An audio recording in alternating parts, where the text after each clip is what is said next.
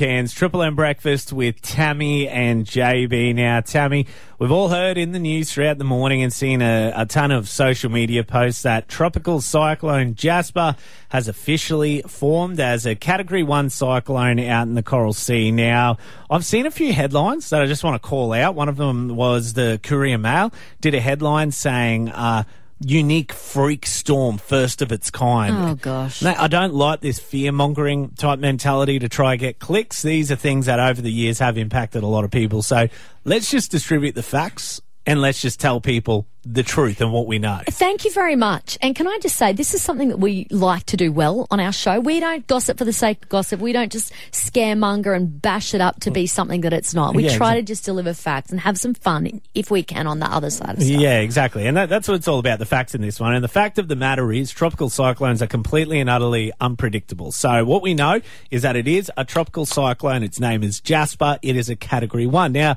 what they do is they do a series of tracking maps on where they'll expect it to go based on other weather systems. And there's some that send it way down south. There's some that say it heads back out away from the coast. There's some that say it could come towards Cairns. And there are some that have come out that said that could be as early next week that a Category 4 cyclone could cross the coast. But again, it's all up in the air. So we actually have some info from Nitzo. He's from Oz Cyclone Chaser, and this is what he had to say about it.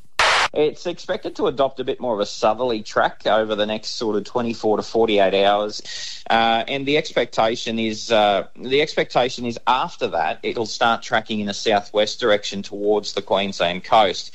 But the problem comes from about the weekend, where we start to get really different messages from the computer models, because it becomes quite a complex situation of different things, different systems, different other weather systems mixing and matching together to actually steer the cyclone. So cyclones don't tend to have a mind of their own. They get steered by other systems. And we're not exactly sure how those systems are going to line up in relation to the cyclone. So that's why we have some huge variations in potential tracks, all the way from a cyclone that stays way out in the Coral Sea to one that hits directly up around Cairns, Cape Trib, to one that hits all the way down near Brizzy. So there's a huge variation, because it does become really complicated over the weekend about where the system could go.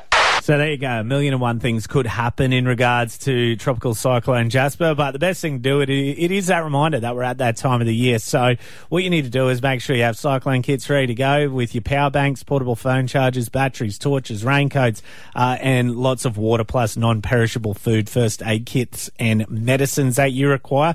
Also, if you want to keep an update on it, stay tuned here on Triple M, but also Cairns Disaster Dashboard is a good place. The Cairns Disaster Centre Facebook page as well, and you can also register at those locations so you can get emergency alerts via text. So be prepared, be vigilant, but keep an eye on the facts and keep an eye out for those stupid places that are spreading scaremongering tactics to try and get click. Yeah, don't click. Don't bother with those geese. But take care out there, and we'll keep an eye on, keep you updated right here on Triple M.